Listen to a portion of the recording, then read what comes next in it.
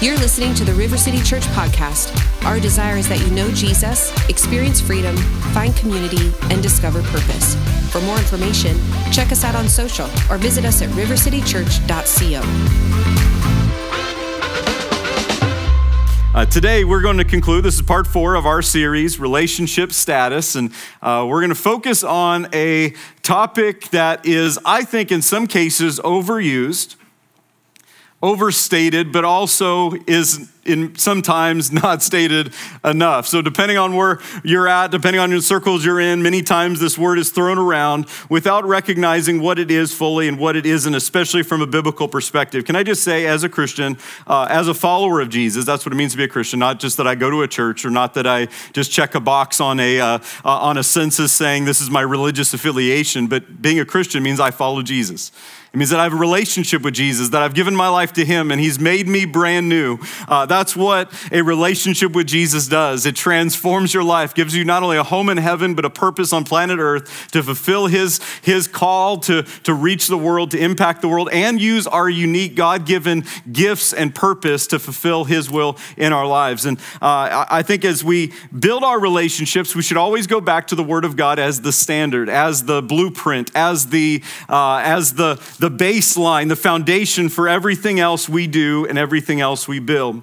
One day Jesus is going about, he's teaching the word, he's healing the sick, and he's also casting out demons. And one of the things about religious people is they get upset, whenever God moves outside of their maybe practice or comfort zone or even tradition sometimes. Tradition's not bad, except when it gets in the way of what God's actually doing and what God wants to do. And so Jesus is casting out demons. They actually get so mad at Jesus, the religious crowd, that they say he's casting out demons by the devil. Like he's using the devil's power to cast out devils. Like he's actually doing that. Some of you are saying, what does this have to do with relationships? Well, maybe there's some demons and he get cast. No, anyway, that's a whole other sermon. But here's what Jesus actually does in response to this idea that he's using demonic power to cast out demons. He says, every kingdom divided against itself cannot stand.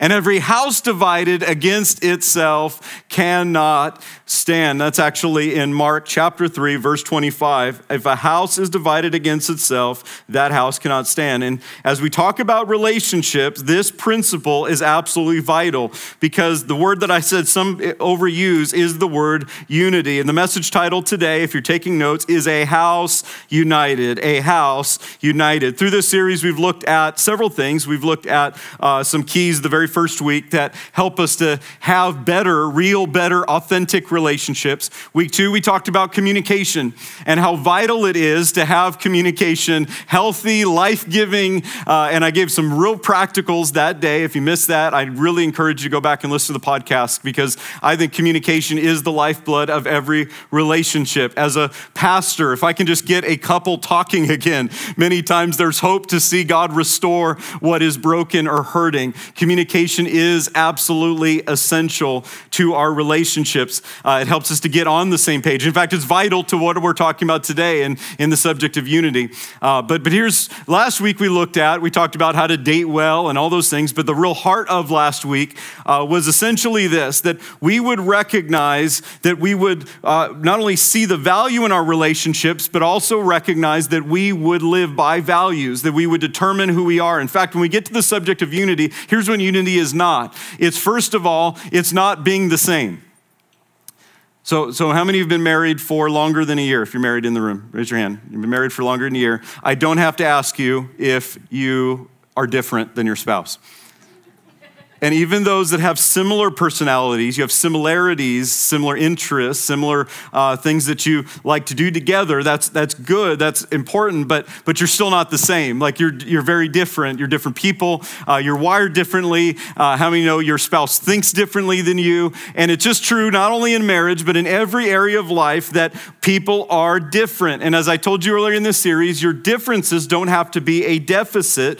They don't have to. In fact, God wants our differences to actually be what complements, strengthens us, and grows us. As iron sharpens iron, the Bible says, one man sharpens another.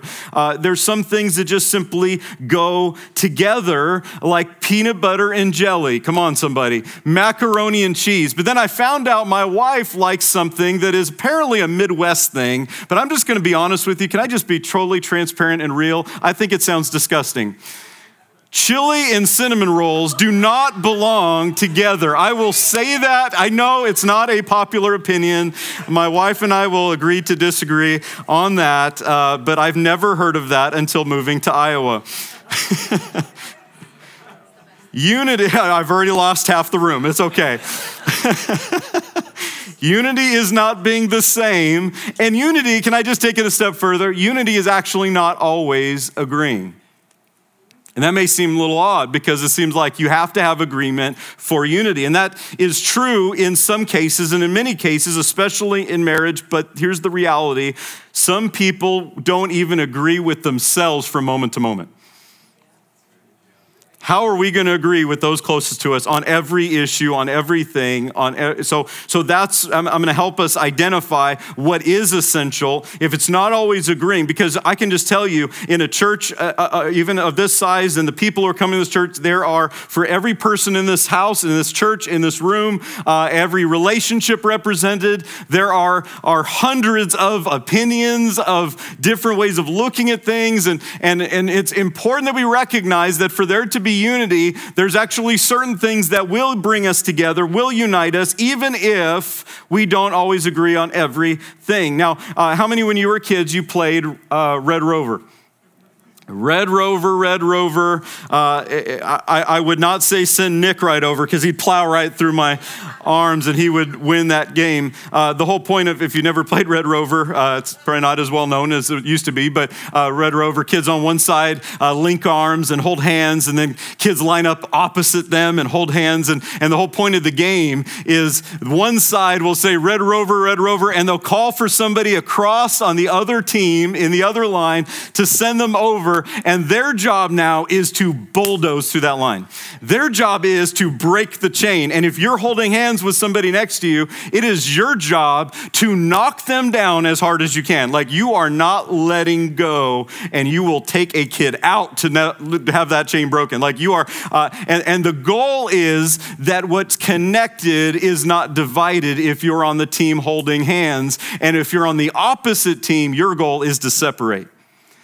And can I just tell you what the devil knows about that verse I read to you at the beginning, that a house divided cannot stand? And yes, Jesus is talking about the enemy's kingdom divided against itself, but the enemy, who is an author of lies, an author of division, knows that if he can take down a family, it'll be through division. If he can take down a marriage, he'll be dividing a household. If he can take down a group of people, it will be by sowing discord, strife, and division. And he'll use things as practical as the communication that we talked about 2 weeks ago. He'll use the differences. He'll use the even areas of disagreement to magnify and inflame, because the enemy loves to divide and to separate. In fact, if you ever were one that was called on to cross to the other side and separate their hands, you're not looking for, I wouldn't be looking for Nick. I'm not looking for the strongest in the line. I'm not looking for the biggest kid. I'm looking for the weak link. I'm just gonna be real. Like, I'm looking for the plays, I can take that kid. And you know what the enemy's doing? He's searching, looking for weak points in our relationships. He's looking for areas of hurt, of bitterness, of fears, of insecurities, of playing the blame game. He's looking for areas where he can wedge in and separate, even in the most important relationships in our lives. And that's why building a healthy, strong, last week we really targeted this idea of toxic behaviors, toxic ideas, toxic relationships, and how to have those be healthy. But here's what I want you to see. When it comes down to our relationships, we have to recognize it's a battle for them. Many of us are fighting with people we're actually supposed to be fighting for. In fact, this word for division there that's used in that verse, how can a house divided against itself? It's a Greek word that means to defer, to separate into parts, literally to cut into pieces and to divide into factions or parties. to sever by discord and actually put at variance with each other. That's what the enemy goes to war to do. He does it in marriages to separate. He does it in our families. He does it with parents and children. He does that in churches. He does that in nations. He does that in every area that he can get his hands in. Now, let's start with marriage. Matthew chapter 19, the Pharisees again came to Jesus to test him. In verse 3, it says, they came testing Jesus, saying to him, is it lawful for a man to divorce his wife? Here's what it says, for just any reason. What had happened was they had reduced and devalued marriage and the covenant of marriage so greatly that it didn't just take a real reason, it took any reason. And Jesus answered and said to them, have you not read, he who made them at the beginning made them male and female? Who would have thought that'd be the most controversial part of the Bible?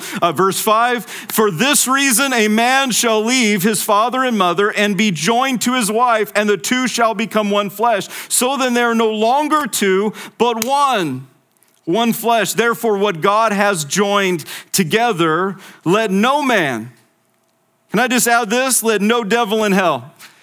Let no philosophy or idea, let no activity, hobby, let no hurt, let no addiction, let no one separate what God has joined together. And I believe that marriage led by God is something that it starts without foundation that God joins together. In fact, that word there literally means to be yoked together, united together, drawn together. And so here's what I know about what God wants to do. He wants to join us together in a way that is life-giving in our marriages. But for every relationship in our life, do you know that the enemy brings people and God brings people? Wisdom's to know the difference. That'd be a good message. I should just go there. But you know that what God brings into your life, what God joins you to, the enemy will try to divide and will try to separate and he will try to create confusion and just all that junk. And so here's what we need to recognize. What are the God relationships in my life? What are the God moments? What are the God, what has God placed in my life that I need to fight with God for? What relationships do I need to protect? What relationships do I need to guard and stand in agreement with? What relationships do I need to be willing to lay down my agenda for so that I can actually grow that relationship to be healthy? I've counseled a lot of people as a pastor, and I've seen that some couples aren't even united in their bank accounts, let alone their hearts. Listen, if you don't trust your spouse with your checkbook, how are you going to trust them with your heart? Okay, I got like 50 sermons I could go preach, but here's what I want you to catch. We have to fight for unity. It takes work. Why? Because you are different. Because we don't always agree. Ephesians 4 is where I want to actually spend most of the rest of our time together. I've got a few points from this passage, but let me just read it first. Ephesians 4, verse 1, as a prisoner for the Lord, I then urge you to live a life worthy of the calling you've received. I love that he says, I'm a prisoner for the Lord. You know, when Paul wrote this, he was actually a captive as an actual prisoner for preaching the gospel. But you know what he says? He says, I'm not a prisoner for Rome. I'm not a prisoner of my circumstance, of my pain, of my situation. No, he says, I'm captive by the Lord. Like I'm joined to him. That kind of person cannot be overcome.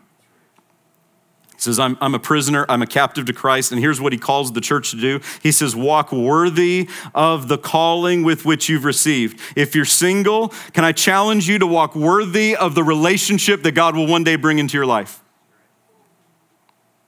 If you're married, walk worthy of the person that you committed in vows to love and to cherish.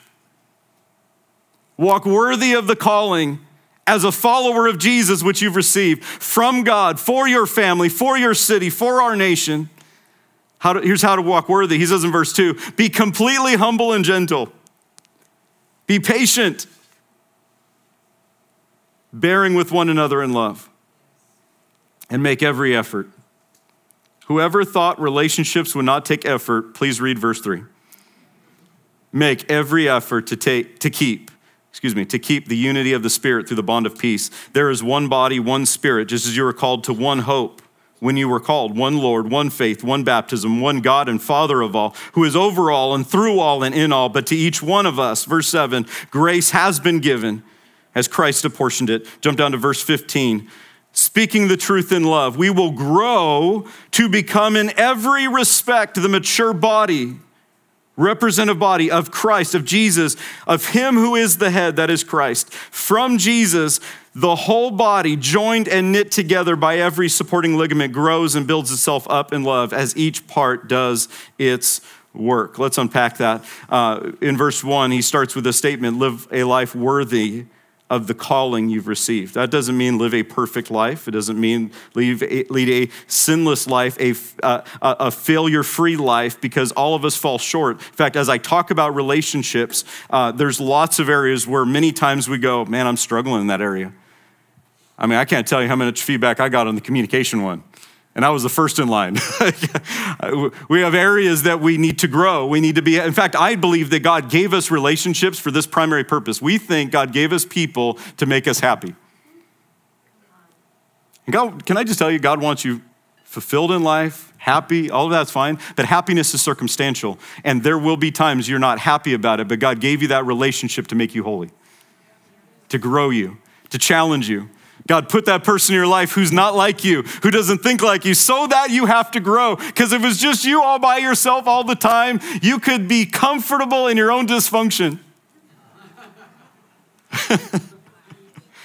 But God puts people alongside of you that challenge you, that force you into growth. Well, let me rephrase that. They don't force you into growth, but they create the opportunity for growth. Walk worthy of the calling. That starts with what I mentioned last week, that we live with values. And can I just say, when you stick to your values, as I challenged us to do last week, you will intentionally limit your choices. When you stick to your values, you limit your choices of what relationships are going to be invested in the most, of what people you romantically involve yourself with. Like, there's values that will determine why, because of what this verse says. Live a life worthy of the calling you've received. And when it comes to our relationships that we have, we need to do something. And I want to give you this point number one, is we need to, for unity to take place, we need to stay together in purpose. Purpose. Not just on purpose, like we've got to work at it. But this idea, why would Paul say to start with this idea that we live life worthy of the calling? Because he wants to remind us that for our relationships to work, for us to be healthy, life-giving, grow together, experience all that God has for us, we've got to start with this idea. We have a purpose and a calling from God. Your marriage has a calling. Your individual life has a calling, yes, but your calling isn't just about you. In fact, it's not about you. It's about so many others around you. Your calling is about those that God will bring you into interaction with on a daily basis. And so when we walk worthy of the calling, we're recognizing that we're going to stay together in purpose. And so I'll use my wife and I as an example. We started from day one. When we started dating, I sat down and said, here's what I believe God is calling me to do. And we talked about what she had in her heart. And we brought that together to be able to say, if we're going to join our lives together, we need to make sure we're going in the right direction together. Some people have never taken time because life is busy. Things are crazy. Kids show up and man, that changes the whole game. And we haven't been able to sit down, some of us in years, and actually sit down and talk about what are you dreaming about? What do you want to see happen? What do you want? What direction is our family going? What do you see in this relationship? And we don't take time to actually write it down and pray about it together and invest in each other. I love the story of Joseph and Mary, where Joseph literally lays down every plan he has because of what his wife carries. And think about how many times there's something that God has put inside of our spouse or in our relationships, even in our kids.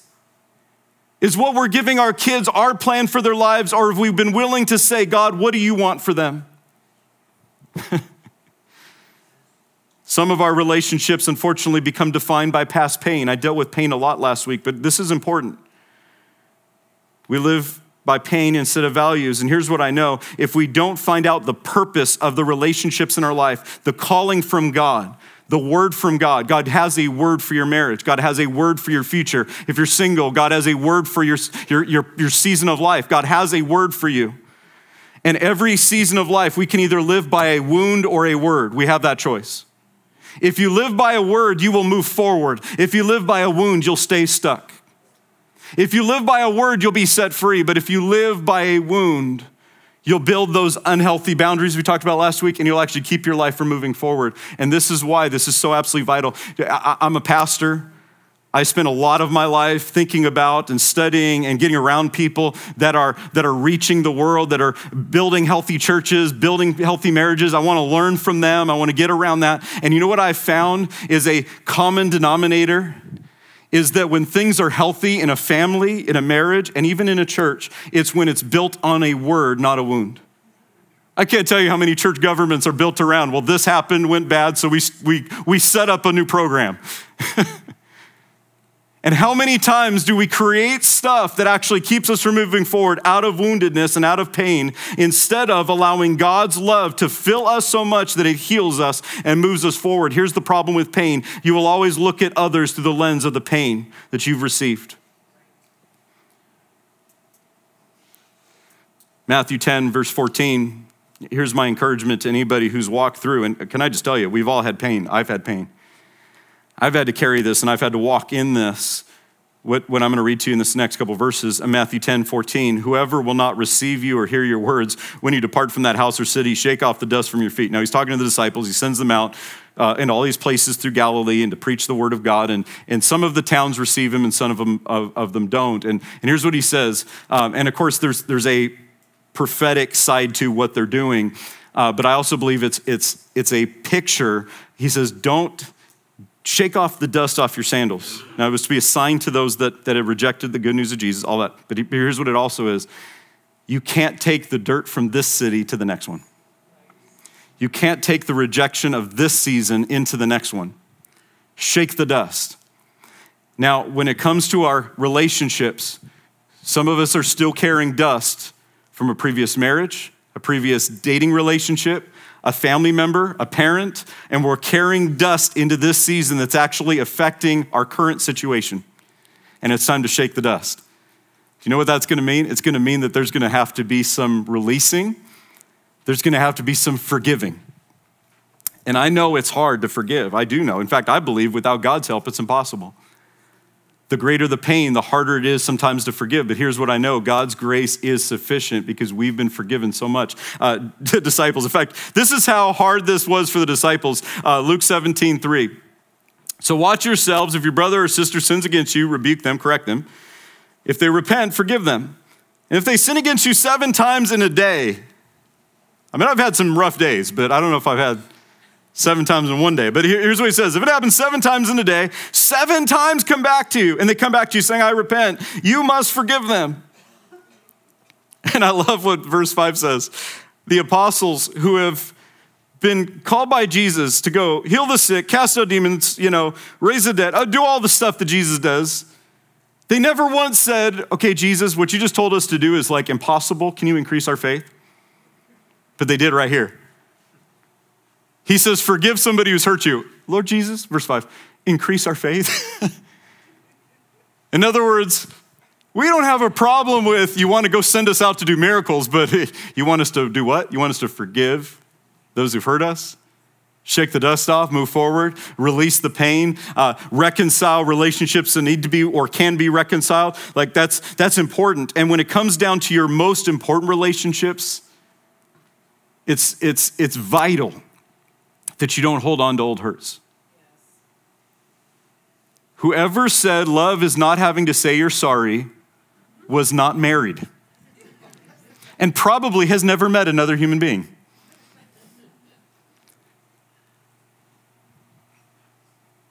We need to build bridges as we forgive. We need to dream together. Do you know where you're going? Not only your life, but do you know where your family's going? Do you know the direction? Do you know the calling? Do you live based on a wound or do you live based on a word? Where there is no vision, Proverbs 29:18, where there is no vision, people perish. I'll just add this, where there's no vision, relationships perish too. If there's no future, not only where there's no future do I not dream with my spouse or with those closest to me. I mean, you need some friends. You need some people around you that are going to dream with God for you. They're going to encourage you and say, you know what? I know that last season was tough, but God's got this, and you have a purpose and you have a calling, and we're going to do this together.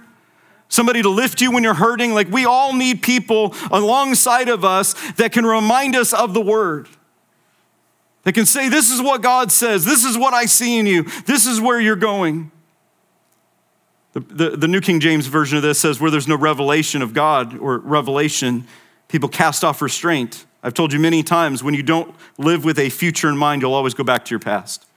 You'll always regress. You'll always turn back. But when you stay together in purpose, you intentionally make decisions to say, we're going to move forward, and we're going to make decisions, and we're going to decide things together, and we are going to pray together as a married couple, and we are going to have people in our life that speak into our life, and we're going to do the same for others. Number two is we need to do the next thing, because relationships, all relationships, including your relationship with God, will be tested at some point. And apparently sometimes 7 times a day, but we need to commit to each other. Number two, we need to commit to each other. Going back to Ephesians 4, to each one of us, grace was given. So all of us have different grace. It all comes from Jesus. We're all different. But the beauty is we can be different and together. So I already told you, unity is not being the same, thinking the same, but it is being willing to take what we have different and bring it together for the sake of advancing together. The reason God put you together in your marriage is actually for this very reason, because you're different. Because you need each other. Because God wants to reveal himself in and through your spouse to you. God wants to reveal his heart as a father through you as a parent to your kids. And he wants to reveal it through all of us to our relationships to represent Jesus. And he gave us several keys. He said, be patient and humble and all those things. And I know humility is a tough thing to understand many times because we think humility is weakness. But humility is actually strength under control. The most humble person on planet Earth ever was when Jesus walked the earth and he did not revile in return. And even at his trial, as they accused him and mocked him and shouted, crucify him, Jesus could have called a legion of angels. He had power, he had strength, but he actually had it under control. Humility is strength under control to recognize what is needed in a relationship, what matters. Let me just give some practical marriage counseling for a second. There's actually five things that are a stressor on a marriage. And these things can affect other relationships in different areas of our life, but especially in a marriage. These are the 5 biggest stressors. The first one is obvious, communication. We talked about that. I don't have to restate how communication can create conflict. Here's another one that may be obvious, money. One person has money, one person spends money. Or maybe one person's a saver and one person's a spender, and you have different ways of approaching it. Here's the problem: with both people in a marriage are spenders, then what are you? Happy and broke. Okay. Having children. Children are a blessing from God, but they do can bring stressors into a marriage, and that's why it's important that we have. The best thing I can do for my kids is love my wife. Did you hear me? The best thing I can do for my kids is love their mom well. To represent what God's love looks like to her. Here's another one, and there's just 2 more. In-laws. Why are you laughing? It's funny, the expectations and the things that happen, especially around families and what used to be important for one family. And listen, family's a part of our life forever. Do you know, the Bible says this: a man shall leave his father and mother and cleave to his wife. You're starting a new family. My kids one day will get married and start a new family. They're still part of my family, but they have a new family. And as a parent, my job is to support that. Keep that strong. Okay. Some of y'all lost you with the cinnamon rolls. Some of y'all lost you with the releasing your kids. My wife and I have 2 challenges, if I'm just going to be honest and transparent. The first one is I've never been right about a parking space since I've been married. We're going to be married 17 years this summer. And no matter which one I pick, it's the wrong one. I don't know why. I'm she'll hear this in the next 2 services. She's getting the kids right now. So this is not behind her back. She knows this well. So whatever parking space I've decided, even if it looks like the best one, I know I'm wrong. So that's, if a man is alone in the woods, is he still wrong? Anybody ever? Okay. The other one I found out when we were driving, both of these involve the car. I don't know why. The other one is when we would go somewhere, and I learned the difference between driving with a guy in the passenger seat and driving with my wife, who I love and she loves me. But I found out, like if I'm driving with the guy and he goes, "Hey, dude, you missed the turn. You're supposed to turn left back there." "Oh, I'm sorry. I missed it." And then that's the end of the conversation.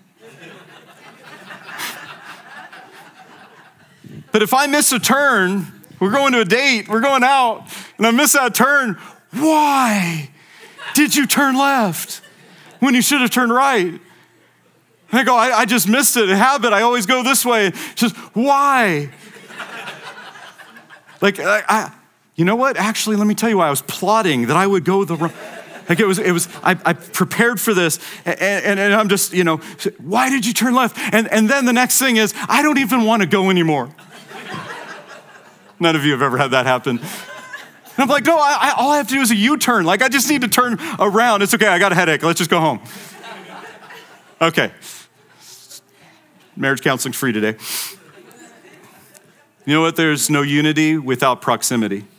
There's no unity without proximity. I hear people say, well, we've just grown apart. No, nobody grows apart, but we do drift apart. That's why proximity is vital. We have to intentionally come together. We need to intentionally spend time together. We need to intentionally, I know couples who've been married 18 years and don't sleep in the same room. And everything else in their life may be going great, but they've allowed a disconnection at some point. Now, maybe it's because one of them snores. Figure it out. Okay. But I'm just telling you, this is practical. Because I've had so many people not make those decisions. Maybe everything was invested in the kids and they never made time together. And because they didn't make time together, one day the kids will move out. Thank you, Jesus. They will one day move out. And when that happens, you have to actually have a relationship with your spouse that is strong and healthy. And you got to have proximity and make intentional choices. And that's true of every relationship that matters in our lives. We need to take time to draw close. We need to take time to be with each other. We need to take time to establish the priorities. And I know some seasons are busier than others. When our kids were little, man, it was hard to have date night. When there was all these different things, but you have to make intentional choices to build closeness together. Some people say, well, my marriage just won't work. And I know there's situations, I want to be sensitive to things that are very hard for us, that are very real and very difficult. But can I just tell you, your marriage can work if you both will work on it. If you both will take that time. And the best time to work on your marriage is before you have to. It's not automatic. And it's not always warm, fuzzy feelings, but it is about us growing healthy, closer, and pointing us to Jesus. The last 2 points. Number 3 is for unity to take place, we need to serve selflessly. All I need to do to mess up my relationships is be all about what I want all the time. Here's what he said: be completely humble, gentle, patient, bearing with one another in love. That word love is a special, powerful, important word. The Bible definition of love is a sacrificial love. It's a love of not a feeling, but a choice. And it's actually a love that represents God's love towards us. There's several Greek words for love. I won't get into all of them. One of them deals with romantic love, eros. The other one is phileo. It's where we get Philadelphia, the city of brotherly love. Like it's that friendship, that affection, that closeness. We have friends, we have family that we love and value and invest in that. But there's something higher than all of those. And it's what Jesus used, a word called agape. And it's a word that's a decision to love. It's to see the value in others, like we talked about last week, and so be captured by that value that you're willing to lay it down, lay everything down for that person. We see that love modeled for us in Christ, who gave everything for us, not while we deserved it, not while we even wanted him, but while we were sinners, while we were running, while we were pushing God away, God said, here's how much I, agape, love you. I'm sending my son, Jesus, to pay the price. That's what makes making every effort possible, because sometimes it's going to involve us selflessly choosing to value and see the best in that person, to serve the others around us instead of just being served. Instead of just being about what we want, we're willing to ask our spouse, we're willing to ask our kids. You know, so many of us think we're doing great. Have you ever taken time to be honest and real and transparent enough to just ask your wife, how am I doing? To ask your kids even, how am I doing? And they might just say, we want more ice cream. No. But have you ever been willing to ask those hard questions to allow them to speak into what they need? Because maybe what you think they need is what they don't really need. And so we need to have a self-sacrificial love that we serve one another. In fact, Galatians says it this way. I'm almost done. Galatians 5:13, you, my brothers and sisters, were called to be free. Just don't use your freedom to indulge in the flesh. In other words, don't just live for yourself and what your flesh wants, what you want all the time. Rather, serve one another humbly in love. For the entire law, the whole Old Testament, the Bible, is fulfilled in keeping this one command: love your neighbors yourself. If you bite and devour each other, watch out, or you'll be destroyed by each other. In other words, we need to serve others selflessly. All I need to do to fight with my spouse is to just be selfish. If I'm going to fight for my spouse, it's going to take selflessness.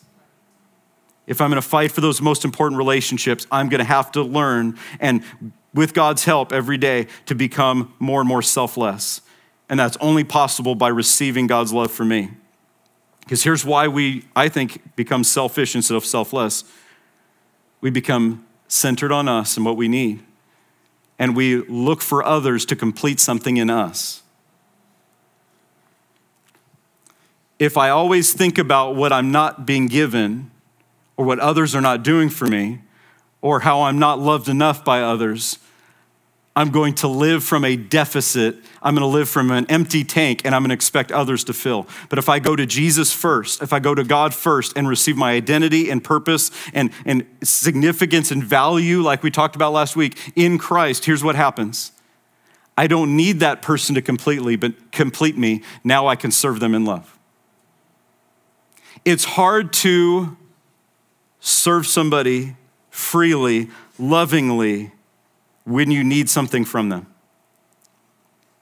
So love looks like this. It looks like the decision to see the value in others, to lay our own agenda down, to receive from God what we need, because I can't give what I don't have. Some of us are saying, well, I can't. I'd want to love them. I'd want to be better at this, but I just don't have anything left to give. I think the key there is we have to first receive it from God. The fourth and final point is actually where all this comes together. It's to keep Jesus first in our relationships. In fact, I think the reason why agreement with each other is not the key to unity, here's the key. What does he say? There's one body, one spirit, just as you were called in one hope, one Lord. He goes on, one faith, one baptism, but there's one Lord. So if I'm going to be united in my marriage, let's just say that because that's where I'm spending a lot of the focus, but it's true in every relationship, especially when that person has a relationship with Jesus. The key to us having unity is us first going to Jesus, us first going to God. James 4:7, submit yourselves to God, resist the devil, he'll flee. What's the key? It's not resisting the devil, that's secondary. The first thing is first surrendering to God. I know submission, humility, all those things are like things that we just recoil against in our culture, but they're biblical values. And if I'm gonna have healthy, life-giving relationships, I have to first surrender to God. I have to first allow God to fill my life with his unconditional love. I have to receive from him what I need and put my relationships in the proper order in my life, where I'm not trying to get from my kids or from my friends or even from my spouse what I need to first and foremost and only get from God. There's actually a counterfeit to unity, it's control. And control happens in a relationship whenever I have a fear that I don't surrender to Jesus. But what if we actually allowed him to be Lord in our relationship? And then it's no longer about who's right. proving my point. I meant to turn left. But we actually say, I'm going to give this to Jesus, everything to Jesus, and I'm going to surrender it all to him. Do you know what happens when we do this? The psalmist wrote about unity. He says, when people dwell together in unity, God commands the blessing there. What if the key to seeing your marriage become all that God wants it to be is maybe being willing to humble yourself and say, God, I need your help. God, I need you. And I need you to be Lord in my life. I've been doing this a long time. I've counseled a lot of couples, and in that time, I've always pointed them first. You've got to, before your spouse changes, you've got to get with Jesus. You got to get that healthy. Get that where it's supposed to be, because they won't complete you. And sometimes they'll hurt you, and sometimes they'll say the wrong thing, and you'll do the same for them. But do you know what I know? If we have Jesus at the center of our relationship, there's always the possibility for healing. He brings us back to forgiveness. He calls us higher in the way we treat each other. He brings us back to his purpose to say your marriage is more than just a tax status, but it's a covenant that God says, I bless and I'm fighting for. Why do you think the devil wants to fight it so bad? Because he knows how dangerous it is. He knows how dangerous to the darkness a redeemed, not a perfect, but a redeemed, restored, and submitted to Jesus marriage and relationship and friendship can become. Whatever it is, when we take those things to Jesus and put him at the center, God says, I command blessing there. Like I can't help myself. I'm gonna fight for them. I'm gonna ask you to stand to your feet. Prayer team, if you come to the front. We trust this message encourages you in faith and in your relationship with Jesus. And I know in our lives there's people that we want that relationship to be better. Or visit us at rivercitychurch.ca. It's hard because they aren't willing to do their part. Here's what I know. If I'll start with what I can control and what I can change, I'm